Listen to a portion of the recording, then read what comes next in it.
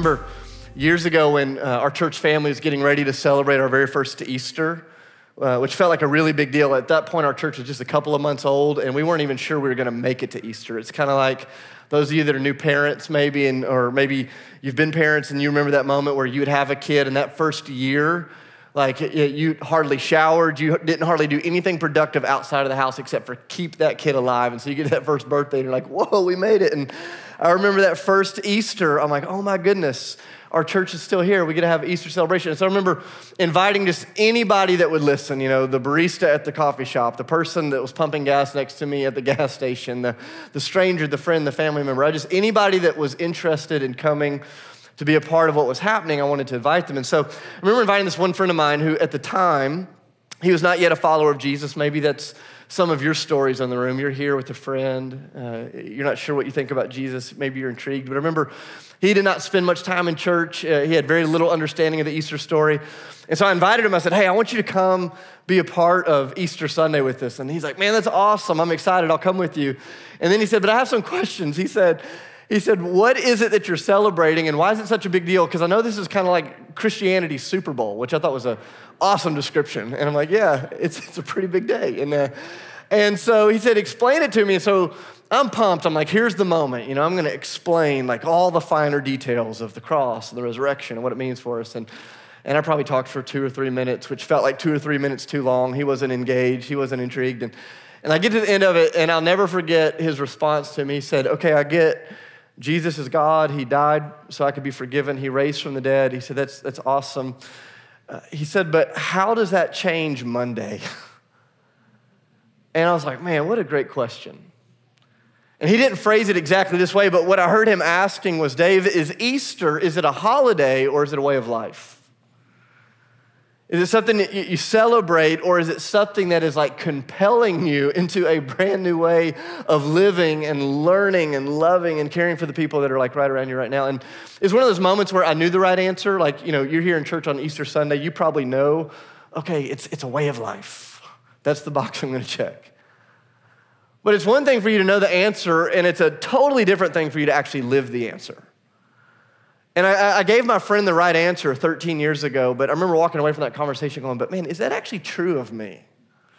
And I think the more that I wrestled with that, I went, man, for the majority of my life, Easter for me has been a holiday, not a way of life.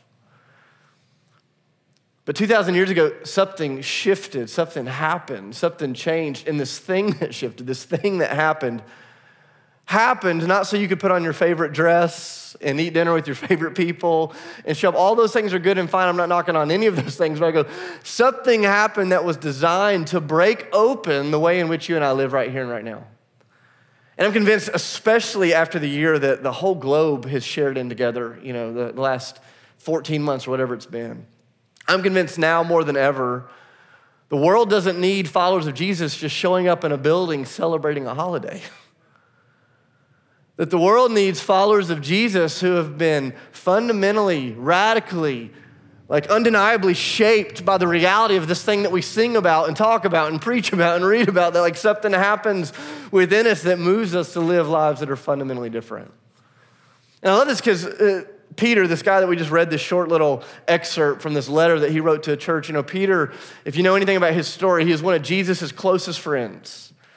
He's one of the early adopters of the Christian faith, one of the first guys that looked at Jesus and said, man, you are more than a great teacher. You're more than a great philosopher. You're more than a nice guy that walked around doing nice things for people in need. Like, Peter looked at Jesus and went, man, you are the Son of God. Like, you are the creator amongst us, the creation, walking in human flesh. Like, Peter saw it. He was on board before most people knew how to be on board. He's one of the first ones on that very first Easter Sunday to run to the tomb expecting to find a dead body. Instead, he finds an empty cave. He doesn't know what to do with it. His mind hasn't caught up with what his eyes are seeing yet. He's there. And 30 years later, he writes this letter that we just read from a few moments ago. He writes this letter to a group of Christians that were gathering in small communities all across the known world at the time. Eventually, they started calling themselves churches, but Peter is writing to this community of faith that's going through a really tough time. They're going through hardship. They're going through persecution. They're struggling to raise their kids. They're trying to figure out how to live for God in the midst of work, all the stuff that you and I wrestle with day in and day out, except the pressure on them was even more intense.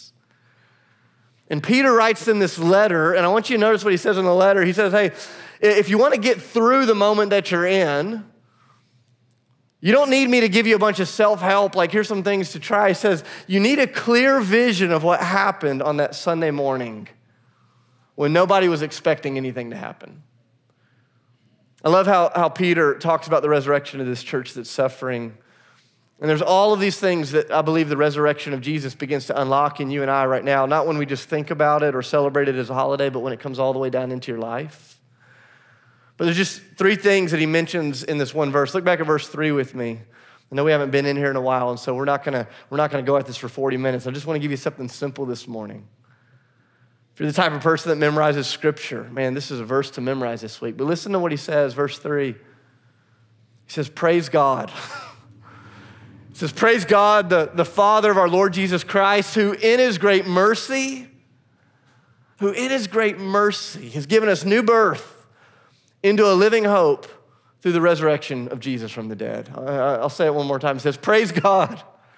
Praise God, the Father of our Lord Jesus Christ, who in his great mercy has given us new birth into a living hope through the resurrection of Jesus. I don't know if you take notes. There's just a couple of things that I want you to notice that Peter, he's speaking to this struggling community. They're 30 years past the moment of the cross. They're 30 years past the moment of the resurrection. They're 30 years past the moment when Jesus had returned to heaven to be seated in glory. And they're wrestling with, okay, we know there was a victory on Easter Sunday, but we're still burying our relatives when they die.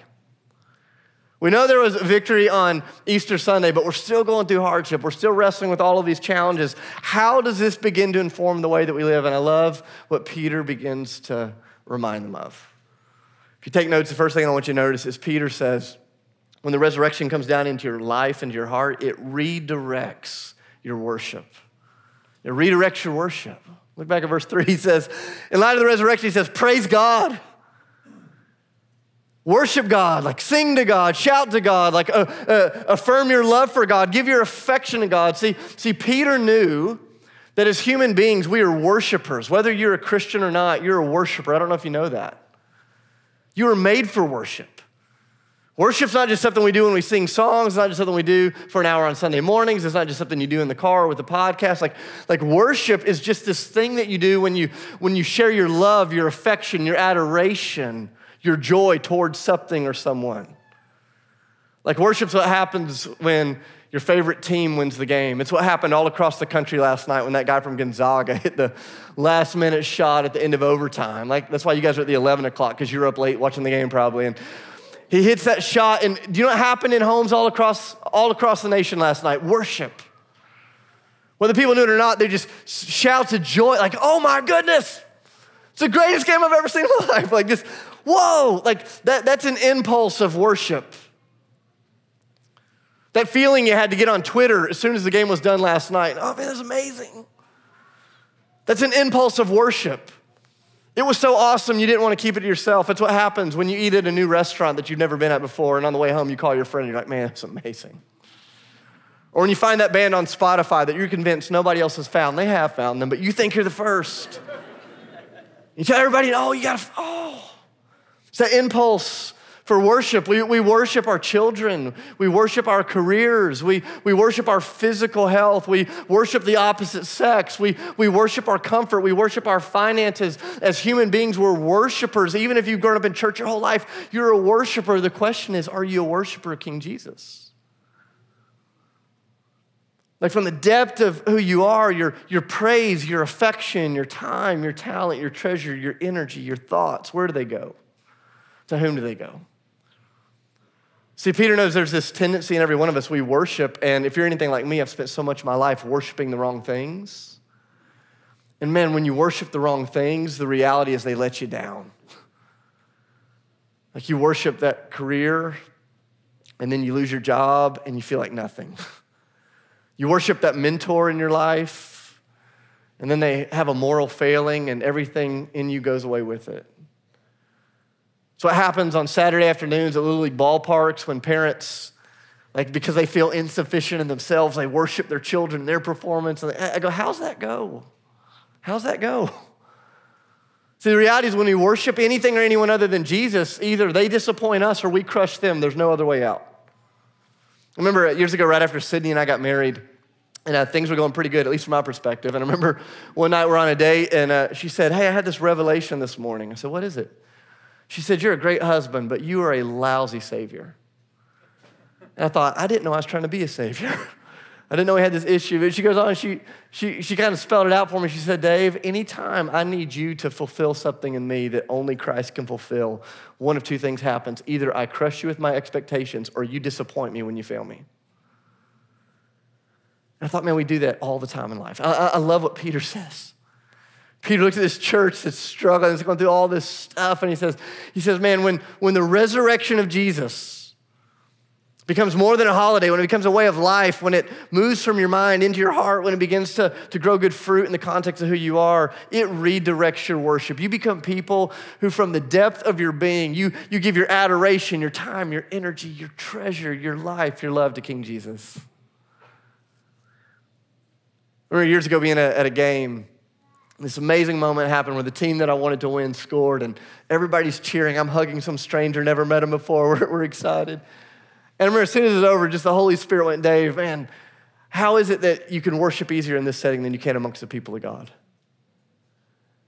And when something happens, when we encounter the risen Jesus, like our worship is redirected. But Peter doesn't stop there. He keeps going. Look back at verse 3. He says, praise be to God, our Father, of our Lord Jesus Christ. Here's the next part of the phrase. He says, whom in his great mercy has given us new birth. If you take notes, kind of the second thing, he says, it doesn't just redirect your worship. It realigns your sense of belonging. It realigns the way that you view yourself in the context of community with God and with one another. See, if you remember Peter's story before the resurrection, before the cross, Peter was zealous, he was bold, he was excited. Some may even go so far as to say he was a bit arrogant. I'm not gonna put that on him, but he was eager. Maybe you remember the night before Jesus was crucified, Peter is having this meal with his buddies and with Jesus. And Jesus stands up amongst them and he says, hey, tonight's not gonna go the way that you want it to go. Things aren't gonna go well. They're gonna crucify me. You guys are all gonna flee, you're gonna betray me. And Peter stands up in this moment and he cuts Jesus off, which is a really kind of bold move. I wouldn't recommend it, but he stands up at the dinner party with Jesus. He pulls out the wine glass. This is my interpretation of it. Gets the fork and he's like, ding, ding, ding, ding, ding, ding, ding. And everybody's looking like, is he really interrupting Jesus? Oh, it's Peter, it's what he does. And I love what Peter says. I relate to it so much. He says, Jesus, even if every one of these jokers denies you, I'm not gonna do it. And do you remember Jesus' response? He says, Peter, before the rooster crows twice tomorrow, you're gonna deny me 3 times. And sure enough, over the next 24 hours, Peter was gonna see the horror of his sin. He was gonna see the agony of Jesus' death. He was gonna wrestle with the reality of his weakness and his failure. And 3 days later, when Jesus would rise from the dead, he would find Peter back on the shore where Peter was fishing amongst his buddies. Jesus would show up to him in his failure and say, hey, I still have a place for you on the team. And from that point forward, Peter's gonna be a different guy.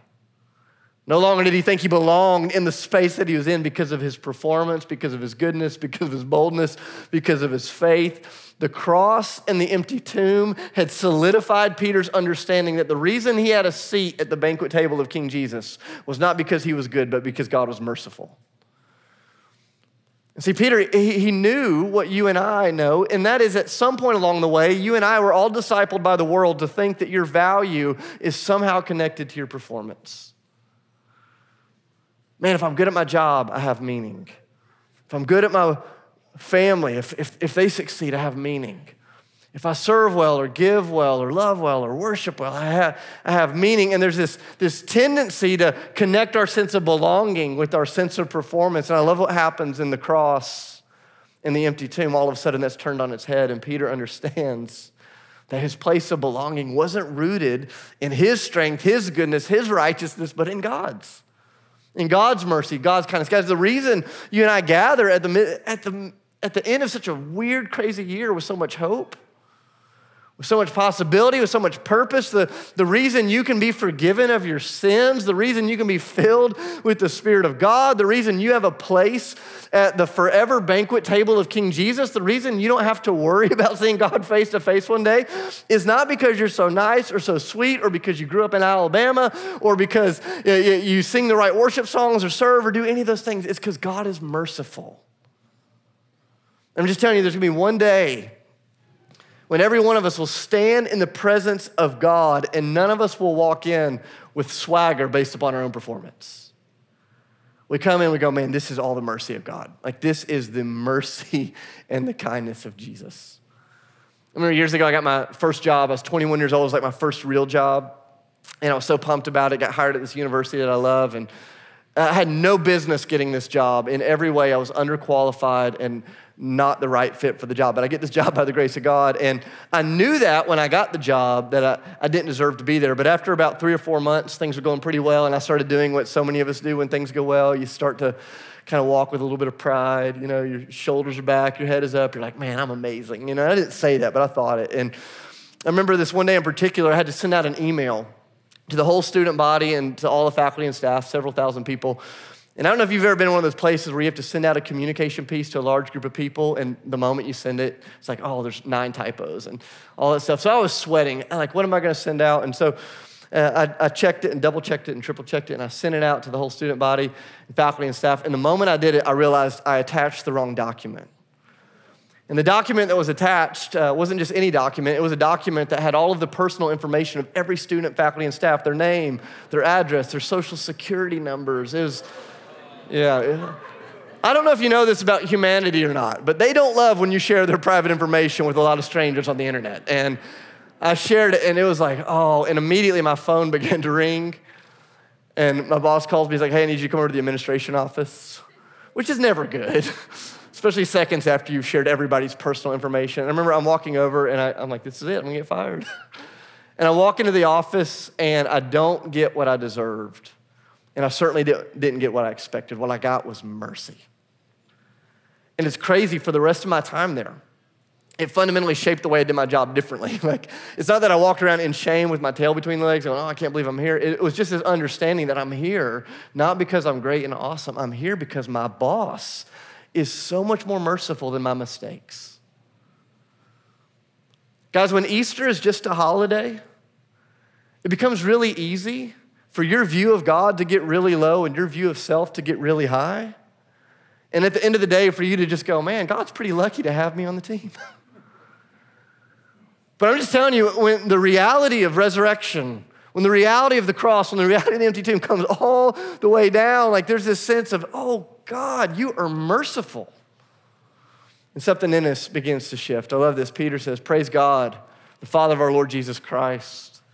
He redirects our worship, who in his great mercy has given us new birth. He realigns our understanding of position, of community, of belonging. Third thing that I want you to notice, he keeps going. He says he's given us this new birth into a living hope. Into a living hope. I don't know what you hear when you hear that word living hope. But if you're anything like me, you know, in our culture, when we use the word hope, we use it to refer to like wishful thinking. It's like, oh, I've got a job interview today. Hey, hope that goes great. Hey, my roommate's driving me crazy. We're trying to get her to move out. Hey, hope that goes great. Hey, I met somebody on the internet and I'm going to propose tonight. We've never hung out. Oh, hope that goes great. Like, hey, my mom, we're waiting on test results and we're nervous. Man, I hope that goes great. See, when we use this word hope in our day, like we use it as wishful thinking. It's a wish that is built on a mountain of uncertainty. That's the way we understand the word hope. But in the New Testament, this word that is used for hope is not built on a layer of uncertainty. The way New Testament Christians would use it is it wasn't wishful thinking, but it was joyful confidence in the thing you know God is going to do. It's joyful certainty in the thing that you know is coming. And so Peter looks at this group of Jesus followers and he says, hey, the resurrection, it redirects your worship. It realigns your sense of belonging. Number 3, he says, it is gonna reframe the way you face hardship because you have been birthed into this place of living hope. That there's this confidence in you and I now because of the resurrection of Jesus, that the hardest stuff you go through, the death, the pain, the sorrow, the struggle, that stuff is not the end of the story, that it's not where it winds up. See, Peter was looking out at a church just like us that had buried loved ones that year. They were wrestling with losing jobs and losing faith and losing marriages, and they're struggling in the midst of all of it. And Peter knew that the reality of the resurrection didn't get you past hardship. It didn't get you around hardship. It didn't mean you got to escape hardship, but it means that you get through it with someone, and that someone is the risen King Jesus who himself is with you. And the resurrection reframes. It doesn't always take the heartache out of it, but the resurrection reframes the moment that you find yourself in. I think about last week, one of our dear friends, Sydney and I, a family we're really close to, their son died unexpectedly. Just like the greatest nightmare that I can think of as a dad. And I'm watching this family just navigate what happens when the greatest heartache of life just throws itself into your heart. You just never see it coming. We show up at their house last Wednesday night, unannounced, with a couple hundred of their friends. We just surrounded their whole property everybody had a candle, and we're surrounded their home, and we're just praying, and we're worshiping, and we're singing, and there's crying, and there's all of this stuff that's going on. And I don't even know how to explain it, but I'm sitting in that moment with Sid and with our boys, and we're holding the candles, and I'm going, Lord, this is one of the saddest places I've been in, and yet there is this thread of resurrection hope going through this because we know that God's not done with the story. And I don't even know how to articulate it, but it's what Peter's trying to say. He looks at this church in the midst of all of the aching reality of what it means to be a human in the midst of a world that's still broken. And Peter says, hey, when this is no longer just a holiday, but a way of life, you become the type of person that stands to your feet in awe of God. You worship from the depth of who you are. You become the type of person that falls on your knees in humility as you realize that you belong because of his mercy.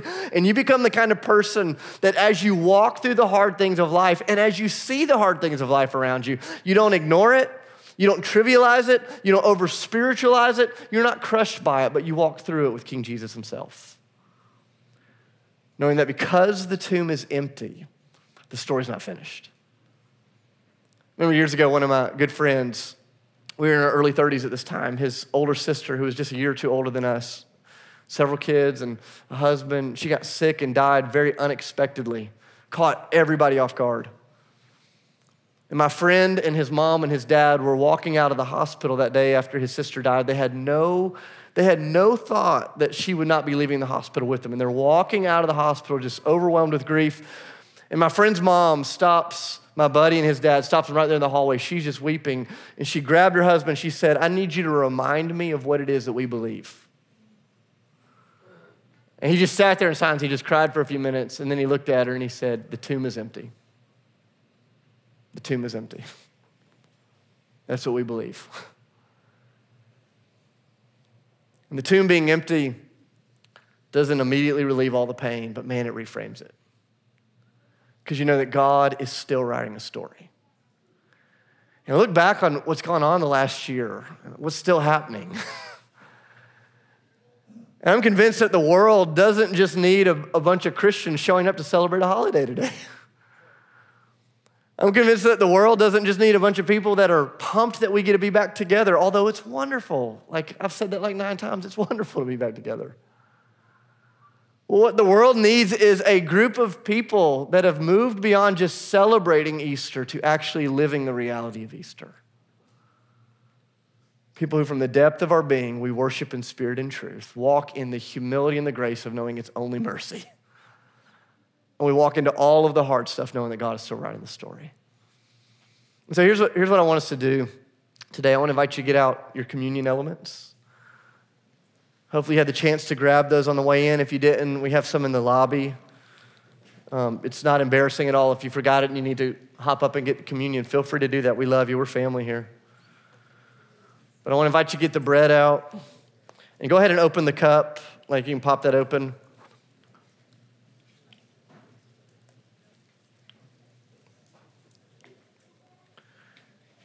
And we're going to receive this together this morning.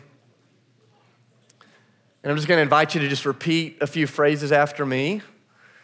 And then we'll take the bread, and then we'll repeat a few phrases, and we'll take the cup. So as you hold the bread out, I just invite you to repeat this after me. Jesus, we believe you are the Son of God. Jesus, we believe you lived a sinless life. Jesus, we believe you died a sinner's death. And Jesus, we believe that on the third day you rose in victory. Thank you for loving us. Thank you for forgiving us. Let's receive the bread together.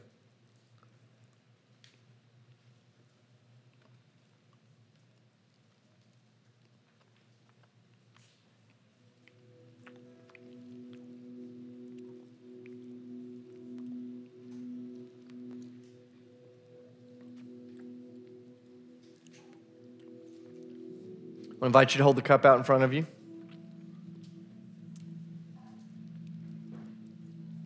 Repeat these words after me. Jesus, this is your blood that was spilled for the sins of the world.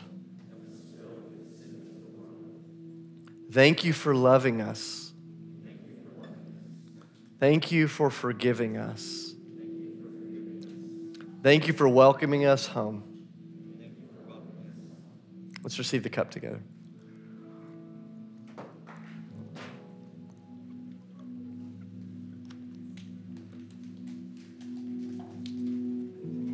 I love this verse. Toward the end of 1 Peter chapter 1, listen to this. It says, though you have not seen Jesus, you love him. And maybe this morning you're sitting here going, I don't know that I love him as much as I want to, or I don't know that I love him at all. Or even though you don't see him now, you believe in him. And maybe you're going, man, I don't know that I believe the way that I want to believe. It says you're filled with inexpressible and glorious joy. Here's what we're going to do for the next few minutes. With the people that you came with this morning, I want to encourage you to get together. You can stay seated. You can circle your seats up. But we're going to take a few minutes to just pray for one another, that God would take the reality of the resurrection and drive it all the way deep down into our hearts. So let's take a few minutes right now with the people that are next to you. You can just pray, God, would you help us to love you more? Would you help us to believe in you more? Would you help us to live this out? And so out loud with the people that you're with, we're going to take 5 or 6 minutes just to pray. And then I'll wrap us up as we go into our last moment of worship together. You can continue to pray as long as you want, but for those of you that are ready, I'd invite you to stand with me. And we're gonna worship. We're gonna sing another song or two together. Just invite you to repeat this phrase after me again. Christ is risen. Oh, come on, let's try that again. Christ is risen. Christ is risen. He is risen indeed. Christ is risen. He is risen indeed. We're going to worship together. If you want to receive prayer, there will be some men and women back at the back in the lobby at the Respond banner. We'd love to pray with you, but let's worship together. Love you guys.